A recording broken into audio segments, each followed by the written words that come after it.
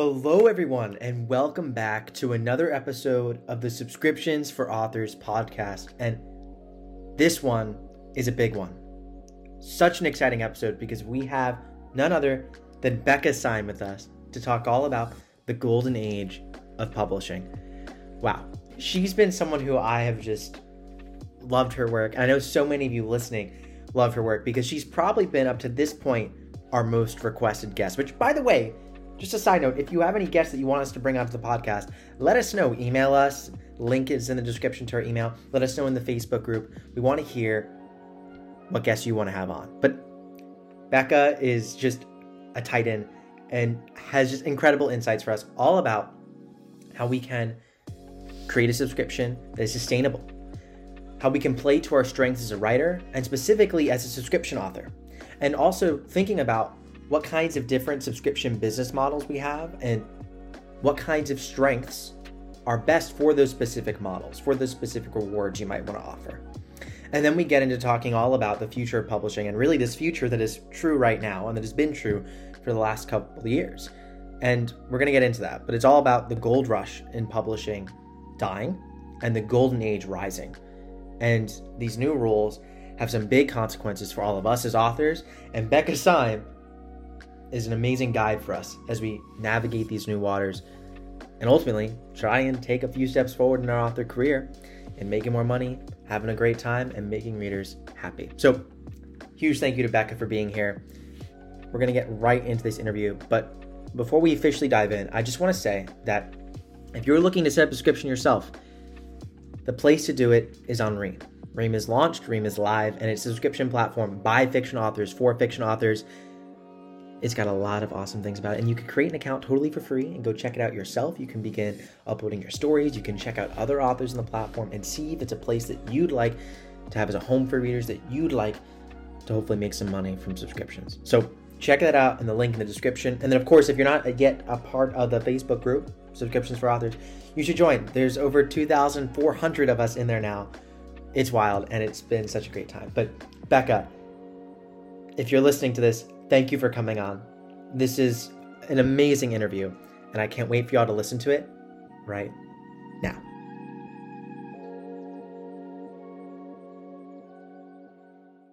Becca, I am so excited for this because you might be our number one most requested guest ever. So, yeah, no, literally. No pressure though, like zero no pressure. Just laying that out there.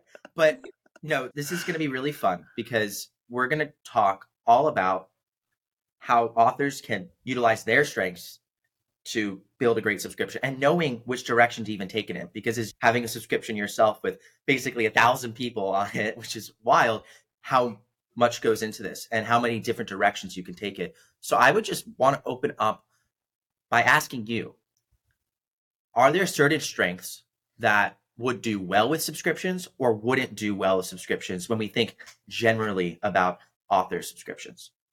So I think subscriptions, thankfully, can work for a ton of personalities of people, but I do think there are certain people who would benefit from them more than others because of the gatekeeping, right? Like there are certain strengths that are very public, uncomfortable, right? Where they don't like social media. They don't want to have their words everywhere for everyone to read. Like they want to have a place that's just for their people.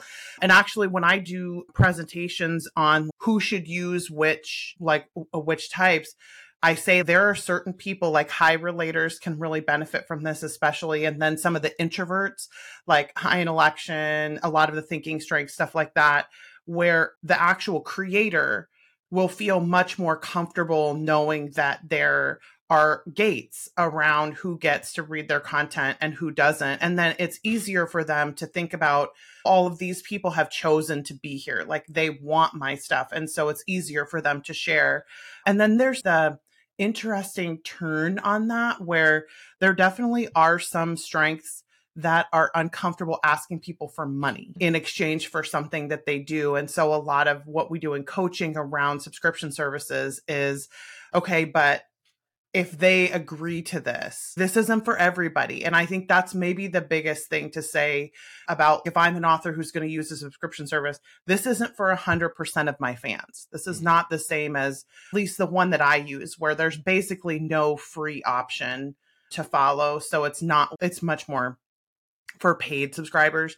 And I say, like, if you can think about this, like what you're offering people is an opportunity to be closer to you if they want to, but most people will not choose this and they won't feel compelled to choose it. And that often makes that personality of person feel better about using it, because they're like, oh, okay, so I'm not trying to strong arm people into paying me money. Nope, this is an opportunity for people to get more content from you if they want it. And everyone else will self-select out just naturally. But there are definitely some strengths things to consider when you're talking about how might I as a person benefit from using subscriptions. There's the personality that would benefit from it more. And then okay, we might have to talk about how this will be like the most effective, because there's some resistance for sure from certain personalities. Yeah. That makes a lot of sense. And it gets me thinking about connecting almost the different subscription business models that you can have with what I've loved you talking about recently, which is, first of all, golden age of publishing. You might be one of the only people who's like sharing something that's optimistic yet aware that times are changing, which is just beautiful. And you talk about 3 specific golden age business models. You have product-driven platforms, author/personality-driven platforms, and then world-building based platforms. And I'm curious, as you think about these 3 golden age business models and then try and put those business models onto a successful subscription, how should each of these authors who's utilizing maybe one of these business models more than another one think about their subscription? Yeah, the product-based or sort of book-related, primarily book-related, which is where the majority of us start. Like the majority of people who eventually get to either a person-based or a world-based platform start off in just like writing books and creating content. Those are going to be the type of platform for subscription models where you're primarily doing books, right? Like you're either delivering chapters over and over again and then boxing those chapters up into a book and giving it to them, or you're giving them free content ahead of time. And that's the primary model that works the best for those audiences. Because for me, when I think about why I divide those up, it's because of what the audience wants from the author. And I think a lot of us, when we approach business models, we're like, what's the best for me? What do I want as an author? But I heard this really great metaphor from somebody once, and I can't remember who it was. I wish I could quote them because it was so brilliant. But they were talking about how the market responds in economics. And basically it was, you can build a great surfboard, but you can't make a wave happen. Like you have to respond to the wave. You can't create the wave. And that to me is, I can make a great platform. I can build a great world. I can be a person people want to engage with, but I can't force people to want to be consuming my content. Like I have to, on some level, respond to what is there in terms of the wave of the audience response. So I think a lot of us who start off in like a product based where we're just writing books, and then we realize, oh, people want more of me, or people want more from me, or people want more of this world. And then that can shift your product creation a little bit in terms of your subscription model. Because I do think some of us, a lot of authors want a world-based platform, right? Like we want people to escape into our world the way we want to escape into our world. But the bottom line is, if the readers don't want it, then the content is just going to be unconsumable. You're going to put everything out there and no one's going to consume it. So the primary reason I think for me for talking about each of those models is to remind us that it is not us who's in charge of the model that we have. If you do not have a platform who's responding to your world-based content and it doesn't make you excited to create it, because if it makes you excited to create it, then make it. Like that's amazing. It gives you energy pennies, go for it.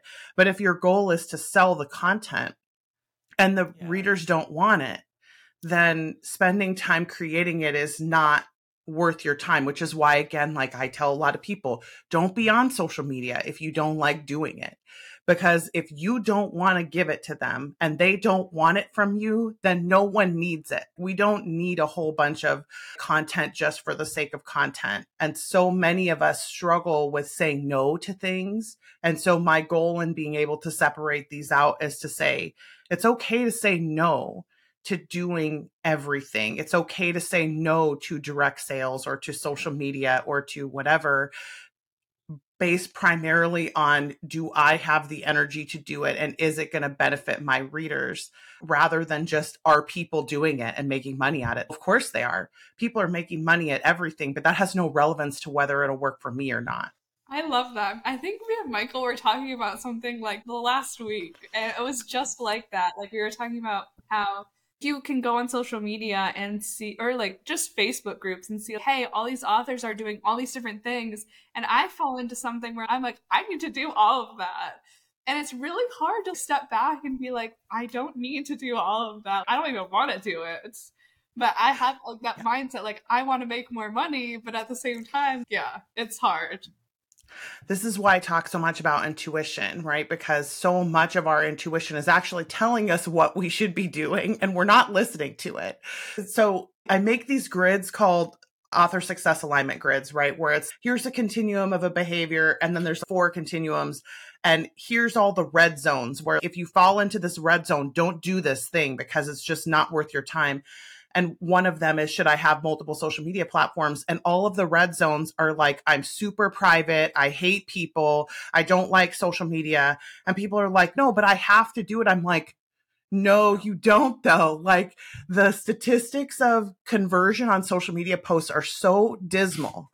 And that all of the social media platforms are packed with people creating content, that if you're creating content and you fall in the red zone on all of those things, the likelihood of you actually converting people because of them is so low, it is not worth your time. We do not ever question whether we should do things or not based on anything other than, are other people having success doing it?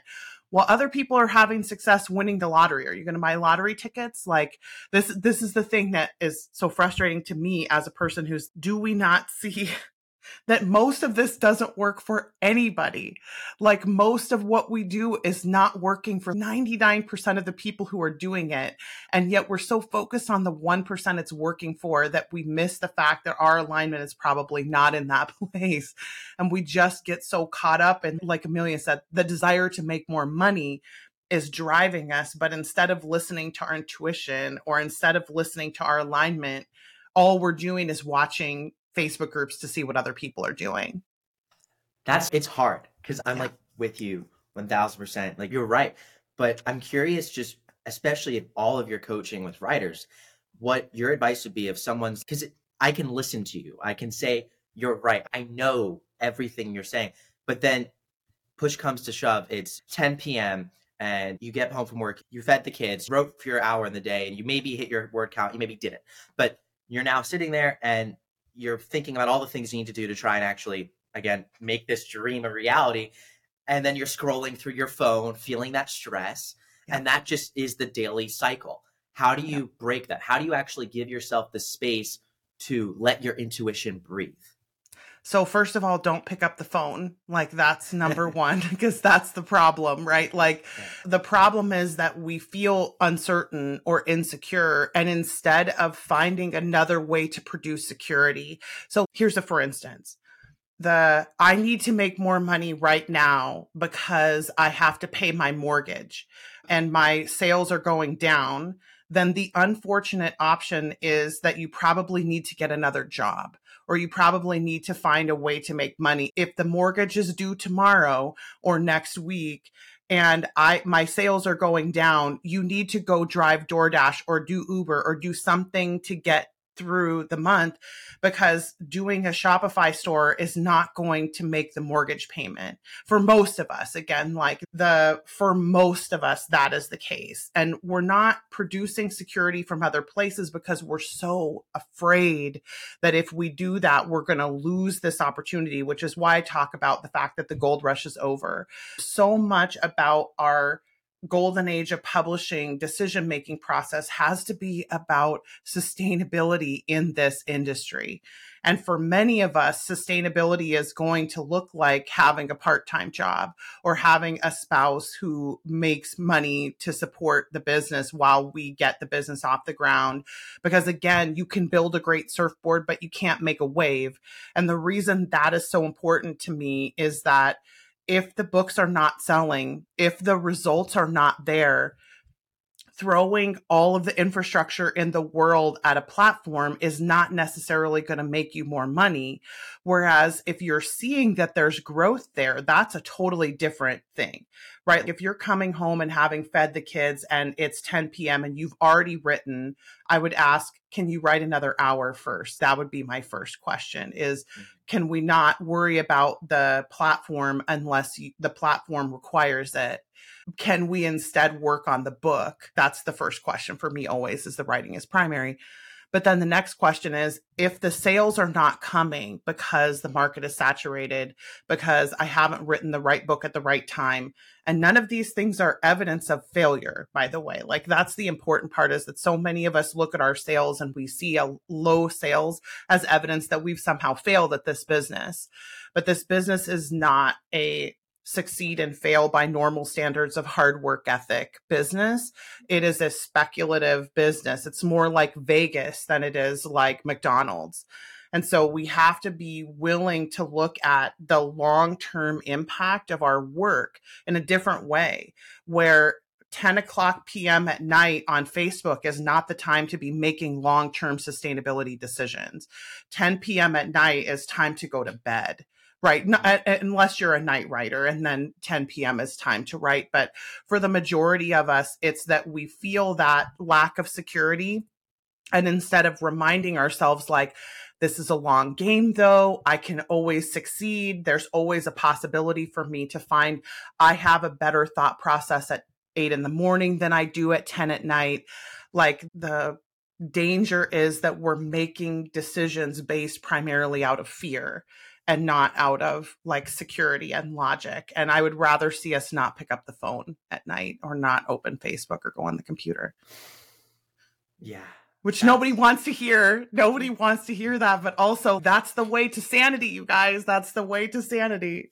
Shift in mindset it's really big. And I think we've now mentioned the word golden age multiple times, but I'd love to hear you actually like just briefly define what you consider the golden age of publishing, because I still can feel Gold Rush Michael, talking about myself, feeling so stressed, writing a book a month, doing the Facebook ads and the Amazon ads, basically just feeling if I didn't get my breakout in the store now, that we were past this early adoption curve, that the global market would open up and that it would all be done. But this was in 2019, past what you already say. Basically, Golden Age was already beginning. Gold Rush kind of ended. So I feel this very viscerally when we're talking. And I want to know, what is the golden age? And then 2, how do you see subscriptions just as a broad business model for authors playing into this new age of publishing?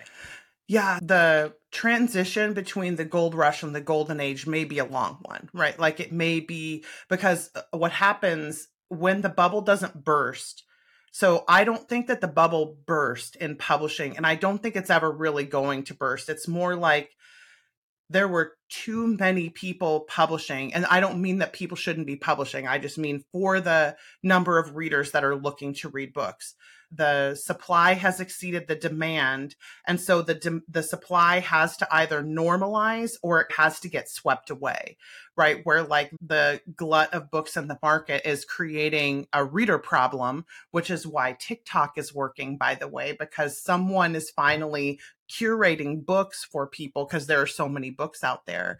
So instead of the readers dealing with the slush pile, which is basically what happened between 2013, 14, 12, 11, and 2020, 2021, when Book Talk really took off. And Instagram was doing this a little bit on some level, and blogs were doing this a little bit, but TikTok has really become the like curator of this information lately, and that'll change. But what's interesting is there will always be something that will answer the the problem. There will always be something that will solve the problem. And previously, what solved the problem was if you didn't get discovery and if the algorithm wasn't your friend, then you were not going to get seen. And now it's much different. The problems just change every couple of years in the industry. But the reason I say the transition might last for some time is that how we all think about the industry matters, right? Because we're all the ones who are talking about it. So the more we're like, I have to publish fast, I have to get this content out, I have to get this content out. The more we do that, the more we propagate the thinking that is gold rush thinking. And so when you said gold rush, Michael, that's the most accurate thing ever, right? There's a part of you internally that is still caught up in that because you haven't hit the disruption yet. So here's an example. Disruption in the job marketplace happened during COVID because we had a shutdown of most businesses and people all of a sudden realized things they had never realized before because they'd been existing on the momentum, right? So what's going to happen, unfortunately, to most of us who are still existing in gold rush mentality is we're going to burn out. This is why I did all the burnout work in 2018, because I'm like, I don't think you guys realize what's coming. What's coming is a burnout of massive proportions and everybody's basically going to burn out. So we better hunker down and get ready for it. And sure enough, that was what happens because those patterns always have to get disrupted in order for them to change. And what will happen over time is the patterns get disrupted more and more. And then we really see the golden age like fully in. But I will say we're seeing it already happen because the burnouts had happened previously. And either people went back and got a day job and started doing, or they started working in the industry to make money to support them being able to continue publishing. We're seeing a lot of authors, and I think this is actually a good thing. We're seeing a lot of authors work for other authors, either doing cover design, doing admin, starting businesses, doing coaching, things like that, where the authors are able to stay in the industry because the gold rush is waning, like all of the gold rush availability has waned, but they're able to stay in the industry and keep their business sustainable, specifically because they're continuing to work in the industry and there is money to be made there. But people have burned out. They have either gotten other jobs or they found other ways to make money or whatever they're doing. And they're starting to normalize and harmonize a little bit more with the golden age philosophy, which is fewer, better books. So instead of fast, dirty, which again, there's a percentage of people who can write fast and well, and those people are not going to be affected on the same level by the shift unless they burn out. But generally speaking, they don't burn out at the same level, the people who are really not wired to do that. Like most people who are able to write fast and well are just continuing to do that and have done it since they started, which is great to see. Because I do think it's calming for all of us to realize that like the industry was never as monolithic as we thought it was. There were always still people making a living writing 1 or 2 or 3 or 4 books a year. It wasn't always only just the 24 books a year or the 12 books a year or the publishing conglomerates or something like that were making money. I still had plenty of clients through the gold rush who are writing 1, 2, and 3 books a year who are making money. But it's just that we're going to see that be more viable as we move forward, not because I think the readers have anything to do with it, but because we can't sustain a machine pace. Like we're not machines. We can't sustain machine pace unless we can, and then they will. But most of us can't do that. Yeah. There's so much to dive into there. Yeah. My first thing is already thinking about when you talk about vertical platforms versus horizontal platforms, and that being the future of where authors are building their businesses. And I'm really curious because we've had people in the Facebook group share the videos that you talk about this in, and then think about this is subscription. She's talking about this is what subscriptions allow you to do. And I'm curious because that's how people respond to that, at least in the Subscriptions for Authors Facebook group. Obviously, we're in subscription land here, but when you hear that response, what do you think about that? Is something about subscriptions going to be a bigger part of this golden age, and how should someone approach developing a subscription that plays with their strengths, given that there's no one subscription rule? We're not saying there's one way to have a good subscription.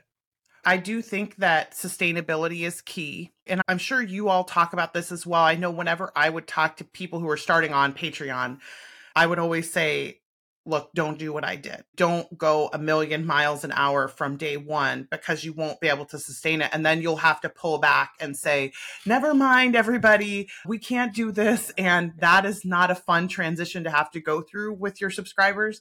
But I think we're reaching our 4.5 year anniversary of the Patreon and the Patreon that I have. And when I started, I did way too much. I experimented more than I wanted to. And granted, from a personality perspective, that's if somebody had told me not to do too much, I wouldn't have listened to them anyway. I would have been like, no, we're going to do 1,000 things. And then pulled back. And thankfully, in the early days, it was more invested. Like the people were more invested. So they were more willing to work with me while I found the rhythm. But I would say sustainability is so key because over time, as the subscription and my subscription grew, I had to bring staff on. I had to schedule ahead when I was not a fan of scheduling stuff ahead. I like to write live and I like to be live a lot with my subscribers.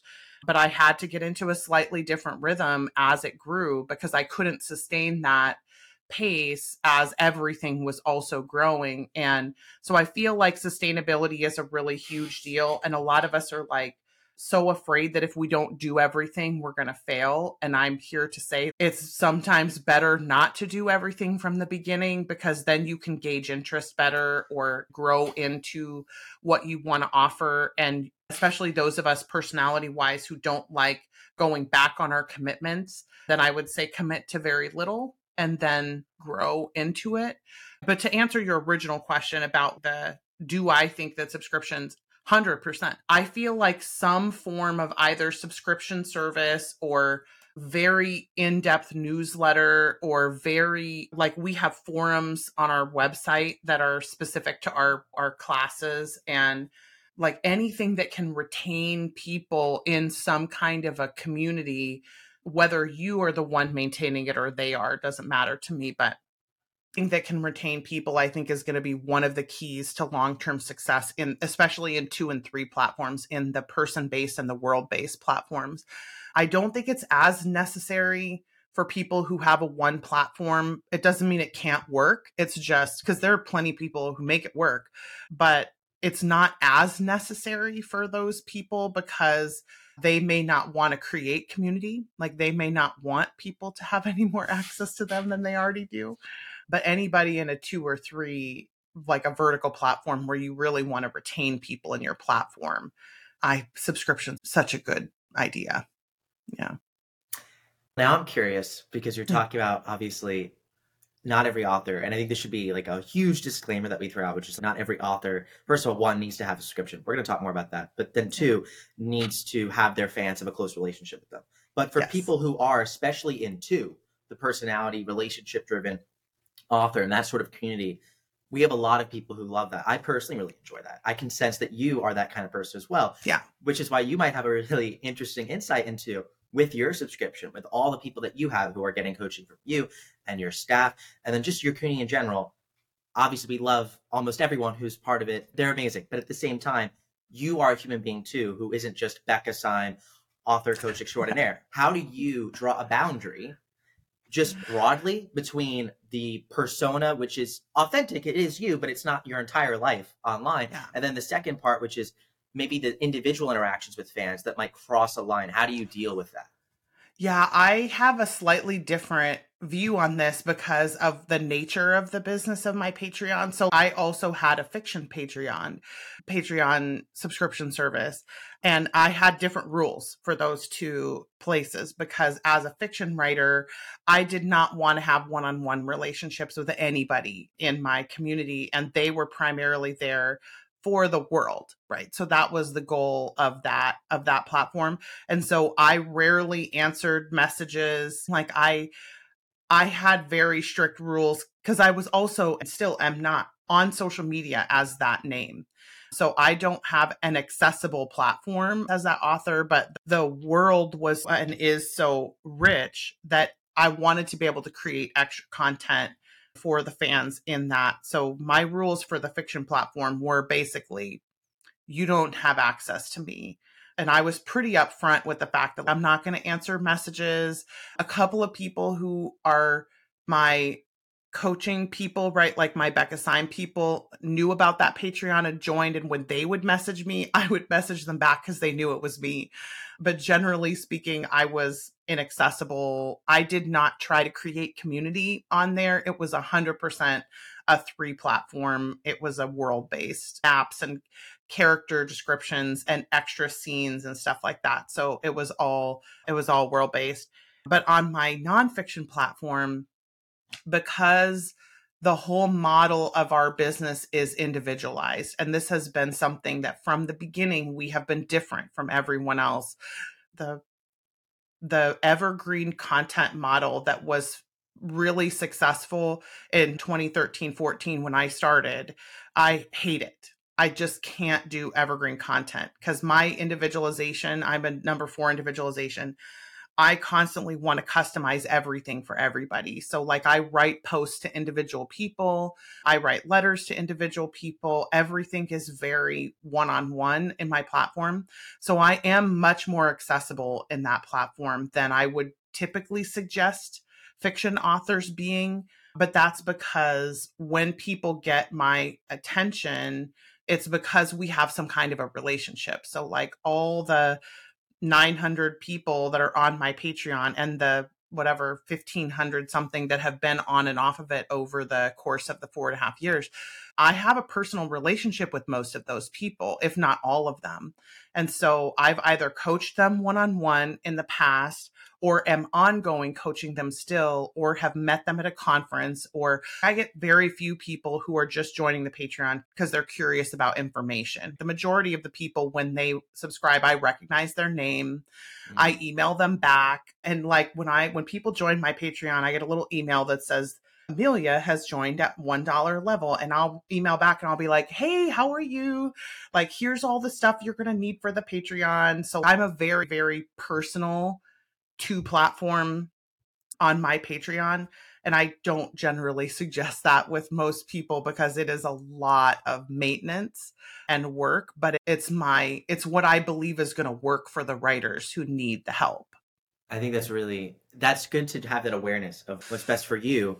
And I can imagine that's why you have, like you mentioned, a whole team helping you. It was more lower touch. You probably wouldn't need that, but that's the benefit of what everyone's getting being a part of that. So that's, I think, wonderful. And it takes me to then this other question, because we're talking about having these subscription services. And obviously your series that is very famous is helping people quit the things that they're not working for them. Obviously not quitting writing entirely, but yes, specifically subscriptions obviously are one aspect of the whole publishing world. And we already were talking about this idea of, we see someone making money, we feel like we need to do this. I've observed this with subscriptions. There's a lot of authors who feel like they need to do that. And we tell them, you don't need to have a subscription, but let's actually tell them when you should maybe quit a subscription.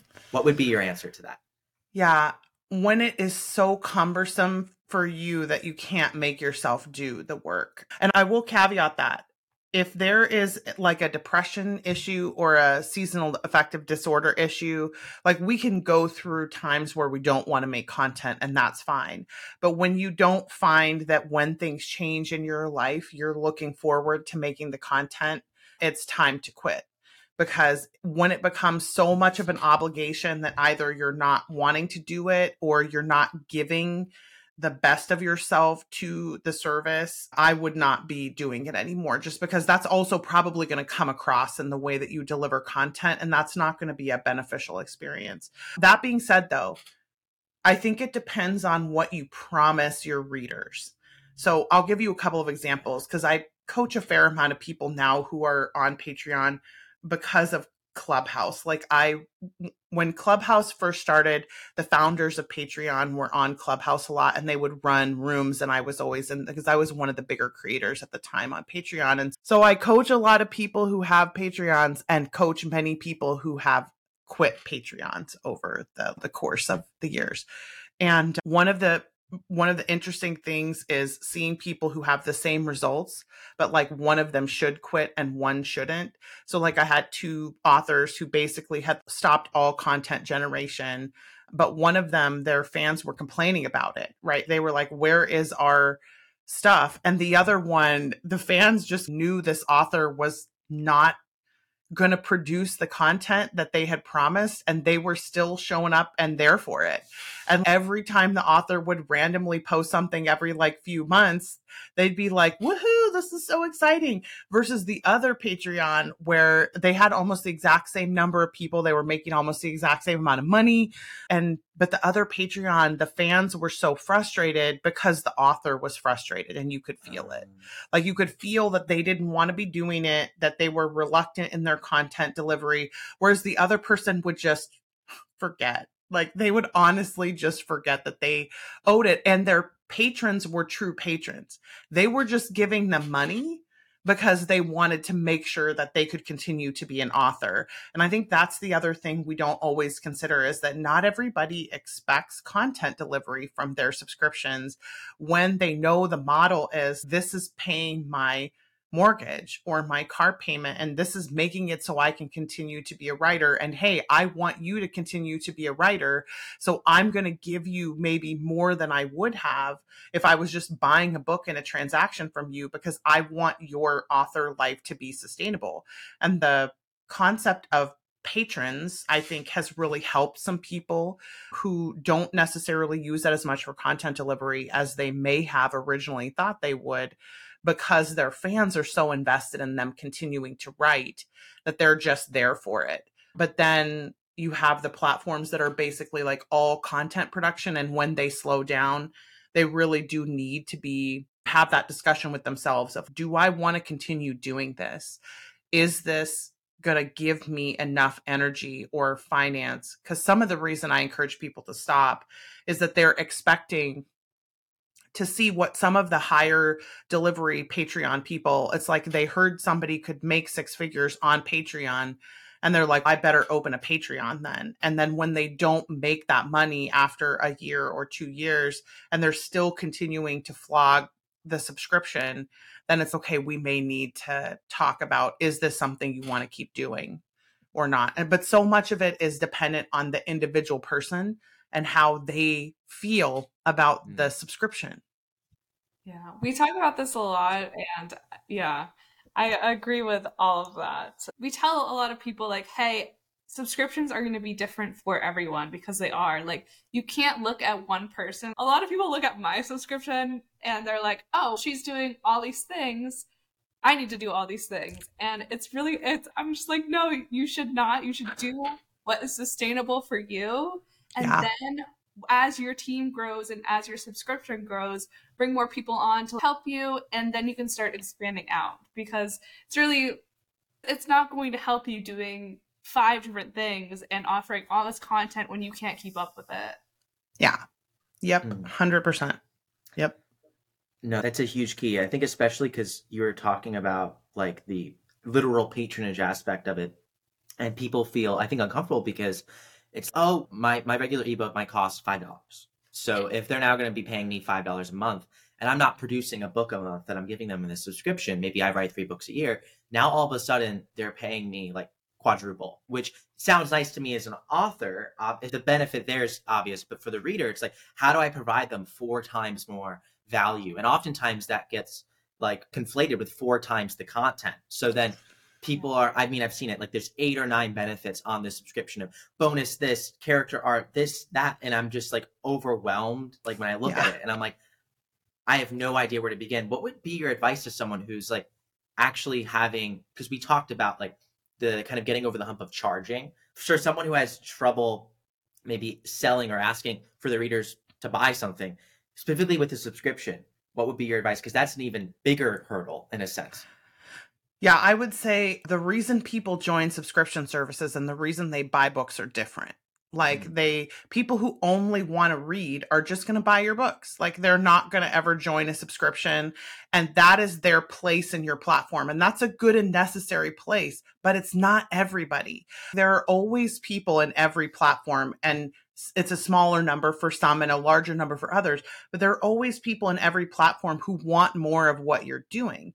And that doesn't necessarily mean they want, because I struggled with this at first, feeling like I had to give people who are doing like $150 thing, like I had to give them like a post every other day or something like that. And it's like, no, that's overwhelming to them. Like they're here for the one benefit that they're here for generally. Like most of the time, there's one benefit that they really want, and everything else is extra. So I always think about in my Patreon experience when I've joined other people, like I am a member of several different Patreons of like people that I consume their content. And I rarely get any of the benefits other than the one that I'm really there for. So I think just understanding that like when people value what you do, they want to pay for the thing that they're there for. And if they're there for early chapters and that's what they want, then giving them character art and maps and all of that stuff is only going to confuse them when they're there for the chapters. And I do think there's a benefit to the person who wants to do the cover reveals and they want to do these things that are part of their community, where Patreon has taken the place, or Ream or anywhere has taken the place of the Facebook group, where we were running our reader communities on Facebook until we stopped getting organic reach there. And then, so now the Patreon is, let me put out the subscription service, let me put out a notice every time something happens. And I'm like, but generally speaking, less is more for them. Like most people are not, and this is going to sound awful, and I apologize ahead of time. I have very low empathy. I will try to be kind about this. No one cares. Like no one is orienting their life around your subscription service. So it is not so big of a deal that if you don't deliver on that $5, that they're going to hate you for the rest of their life. It's like when they sign up for a subscription service, they know they're getting something different than what they're getting on Amazon or on Apple or on Radish even, right? Like anywhere, they're getting a different product from you. And they're generally there because they want something different. Like they want a sense of community, or they want to be closer to you, or they want, like I said, the one particular benefit that they're there for. I joined somebody's Patreon from a YouTube channel that I follow just because they do handwritten postcards. And it's a very high level tier that you have to pay for to get this benefit. And that was the only thing. I've never consumed any of their other content. They send me posts every day, twice a day, and I never, ever read any of it. All I am there for is the postcard that they wrote themselves, that's signed by the two of them from the podcast.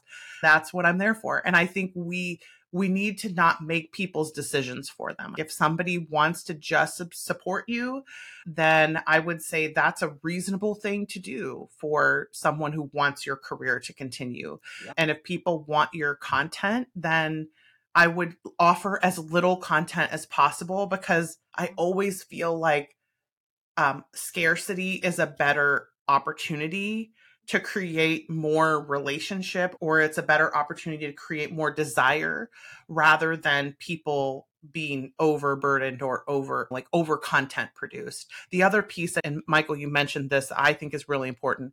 When you've been on a Patreon or a subscription service for a long time, people come in and they're overwhelmed already. There needs to be some kind of a guide for how to consume your content for new subscribers. And we did this last year, and it solved so many problems. We had special FAQ posts that were for each individual tier on our Fiber tiers. And every single person, when they subscribe, gets an email that explains to them what the benefits are from our language, right? And we say, here's what you get. And if you have any questions, here's how you ask us. And by the way, here's our FAQ post in general. Here is the FAQ post for your level. And here are some of the posts that your tier people are found really popular. So like I pulled out 5 or 6 of the most popular reasons people come to the Patreon, and I just put them into the FAQ post so that people have a really guided experience when they come in. When you have a lot of content available, it's just really overwhelming. And I don't know if Ream is also like that, but Patreon is so hard to navigate when you come in for the first time, because everything is just scrolling, right? So we really try to curate for people and help them so we reduce their decision fatigue when they join. That's without a doubt. Onboarding with any sort of subscription service is so important. And it's something that you don't have to do in a sort of transactional model. Like they get the book, they download it from whatever that retailer is, and you're done. And that's great. But if you have a subscription, that's at the minimum, it's a relationship. Whether it's a personal relationship or not, it's a relationship that they're having with you as an entity, your brand, your world, yourself. And you need to be able to get that off on the right foot. That's really great. The FAQs by tier. I think that's a really good idea. Great one. Yeah, I can't remember who suggested that to me, but he mentioned in one of our feedback forms, because we also have feedback forms. Right. Somebody mentioned, like, when I come on, this is my experience. And then I was talking to one of my staff and they were like, we can solve that, but we have to be able to individually get to them. Right. And I was like, okay, then let's do this and this. And I know I repeat this a lot, but thinking about the experience from the customer's perspective. So many of us are trying to solve our problems by doing a subscription service. And we're trying to solve our problems instead of solving the reader's problems or solving the subscriber's problems. And I feel like there are too many businesses, and I'm trying really hard not to rant about this because there are so many businesses that you're a number to them and they do not care if you have a good experience or not. And we all know how invalidating that feels. And so many of us are, especially in like millennial and Gen Zs, are rebelling against that experience by finding smaller creators and smaller businesses and smaller experiences. So we don't have to feel like we're just an expendable number to somebody.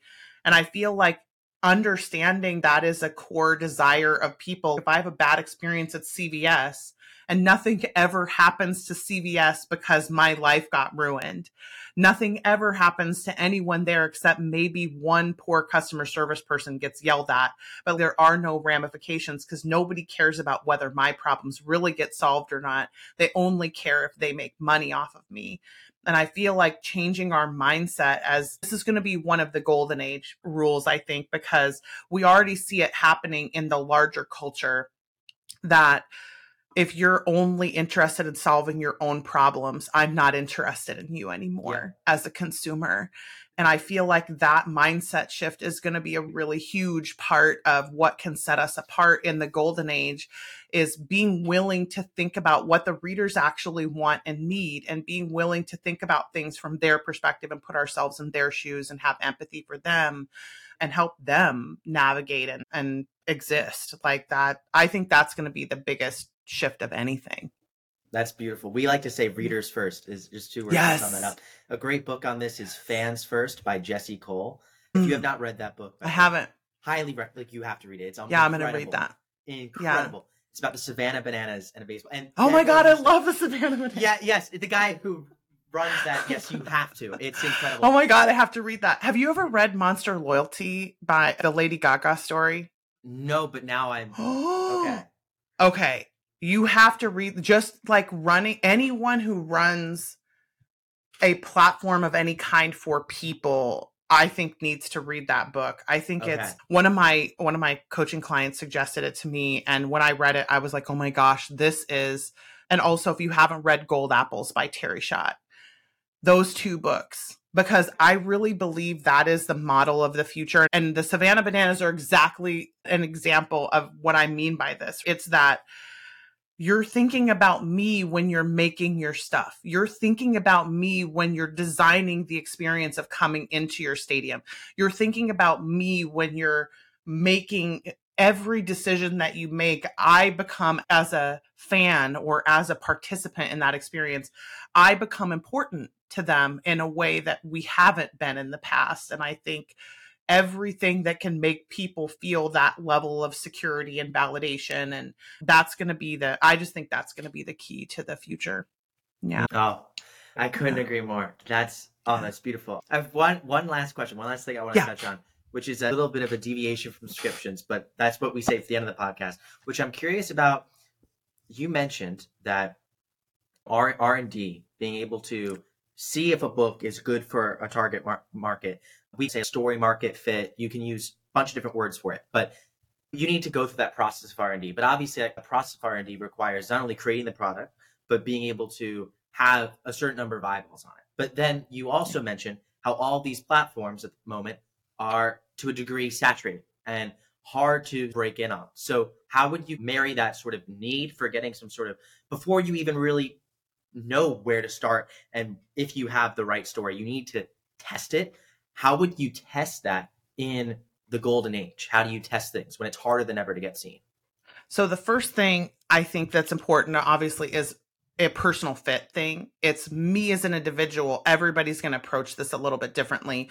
So I'll try to give a few different examples of what I mean by that. So let's say someone who is very fast at content generation and writes to market, right? Like their experience of R&D is going to be really different. And they tend to also come with a level of, okay, that didn't work, so we're going to just move on. Like there is that level of experimentation, because I think that experimental mindset is really important in research and development. And the reason that I think we see a lot of authors burning out and leaving the industry and churning themselves out is because they imbue so much stake.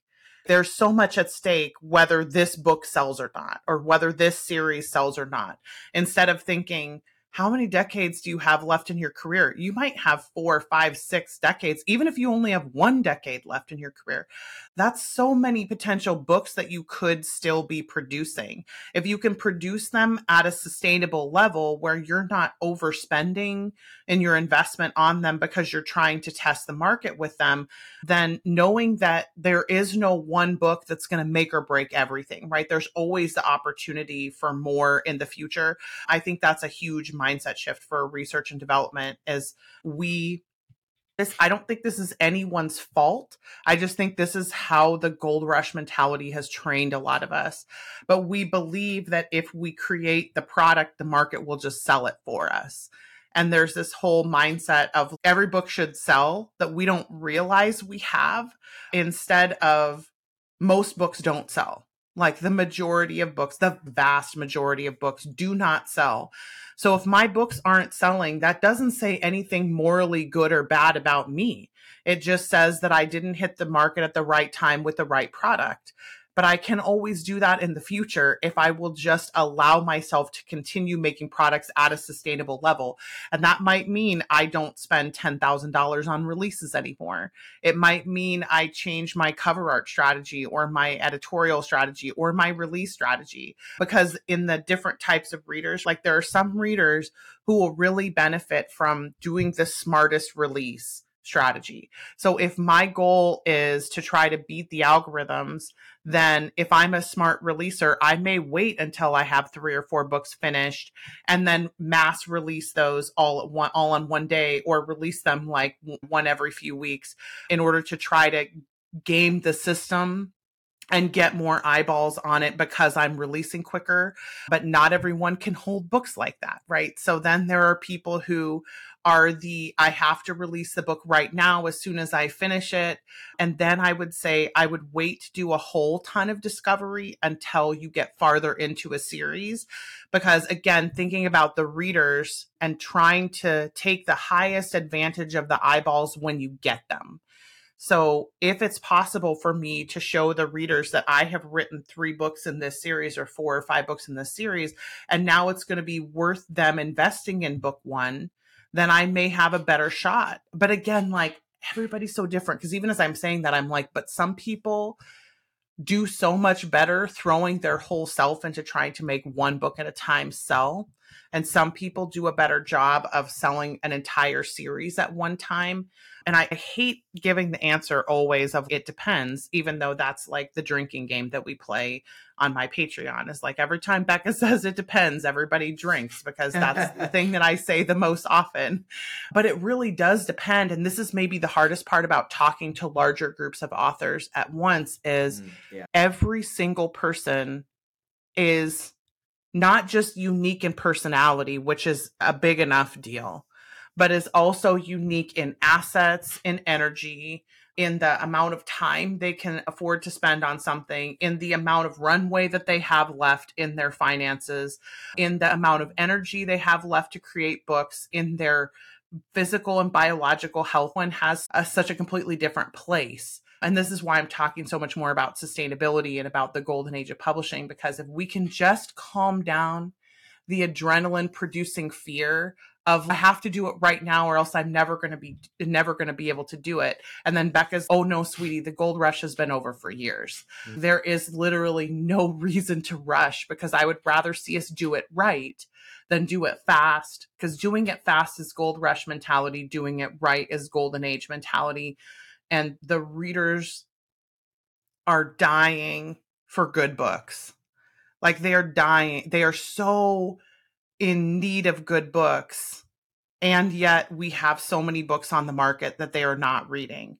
So there's something that's not working there. Either we are not producing the content that they want, which is possible, and we need to look at our content production strategies, or they're not able to see what we have. And in that case, I would say being as strategic as possible about how you get eyeballs, using the places that you know have worked for other people that are doing the similar thing, right? BookBub, or doing book funnel giveaways, or being in a new market, like a new subscriptions market, or in a new, like when Radish first started or when TikTok first started, right? Like using the blue water when it's available, or finding people who are really good at producing deliverability, like at producing new eyeballs, and paying those people to do it, and saving to a point where you can afford to pay those people to do it.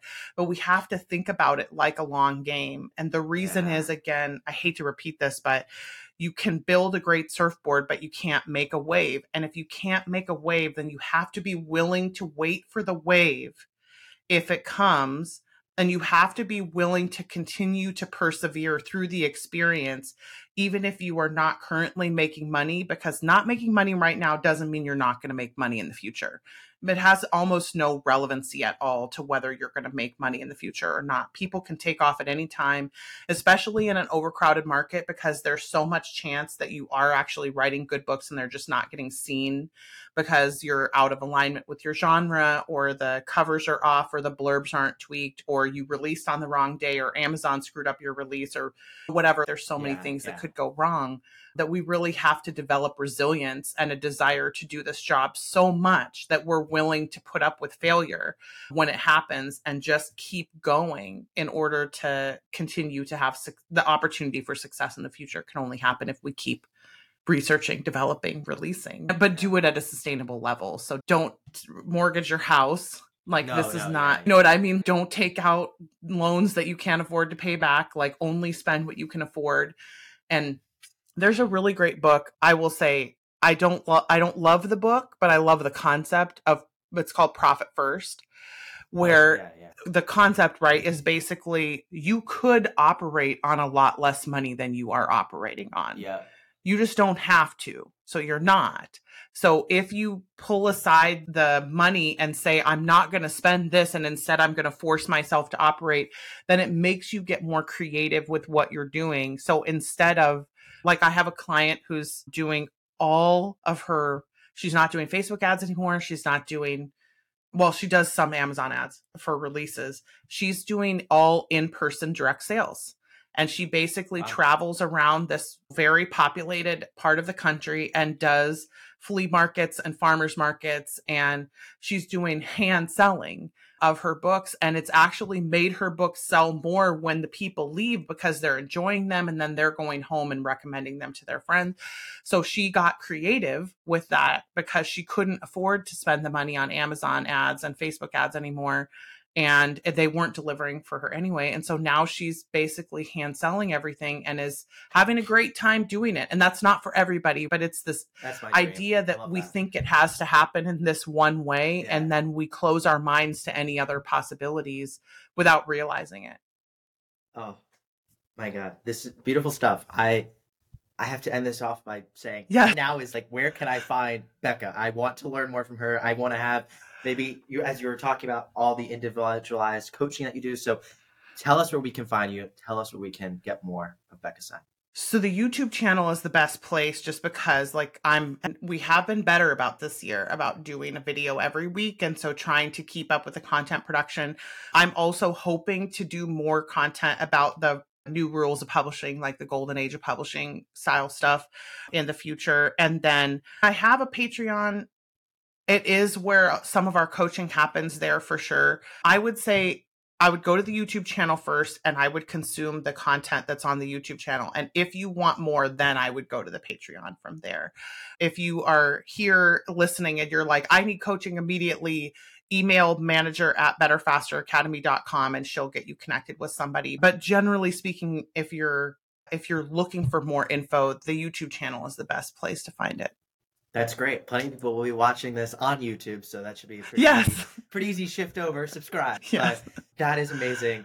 Yeah. We are so grateful to have you on. This was energizing for me, and I bet for everyone listening too. So thank you so much for being here. Yeah, I had a blast. Thank you for having me. And that was it. Episode number 32 of the Subscriptions for Authors podcast. We have an amazing few episodes coming up. In fact, we've already filmed up through just about episode 50 now. And we're currently editing and getting ready for the summer season of the podcast. We have some incredible guests. And if you'd like to stay up to date and know when this podcast goes live, then subscribe to this podcast. Our goal is going to be to release one episode every Thursday for now on. And we might have a few bonus episodes in there that aren't released on Thursdays, but every Thursday for the next couple months, you can expect an episode from us. Next Thursday, I actually won't tell you who we have. Next Thursday will be a surprise. But I hope you tune in next Thursday to our podcast. In the meantime, let us know any additional questions you have coming out of this one. I know for me, thinking about strengths and subscriptions, it's a really rich conversation and one that I think is really worthwhile having more in the Facebook group. So if you're not already in the Facebook group, I would love to chat about this. Would love to hear your thoughts about the podcast. And in the meantime, I hope everyone has an amazing rest of their day. Don't forget to check out all the amazing resources we have to help you start and grow your subscription. We have fireside chats, all of which are basically webinars hitting key topics and subscriptions that you can watch for free. We have a book, the Subscriptions for Authors Starter Guide, and it's really a full book on how to grow a successful subscription that you can sign up for our mailing list and get sent to you for free. We have a lot of amazing resources. I would love for you to dive into them because I want you to succeed in the golden age of publishing, and we've got a lot of resources to try and help you do that. So anyways, enough from me. Thank you for listening to this one. I'll see y'all soon. But in the meantime, don't forget, storytellers rule the world.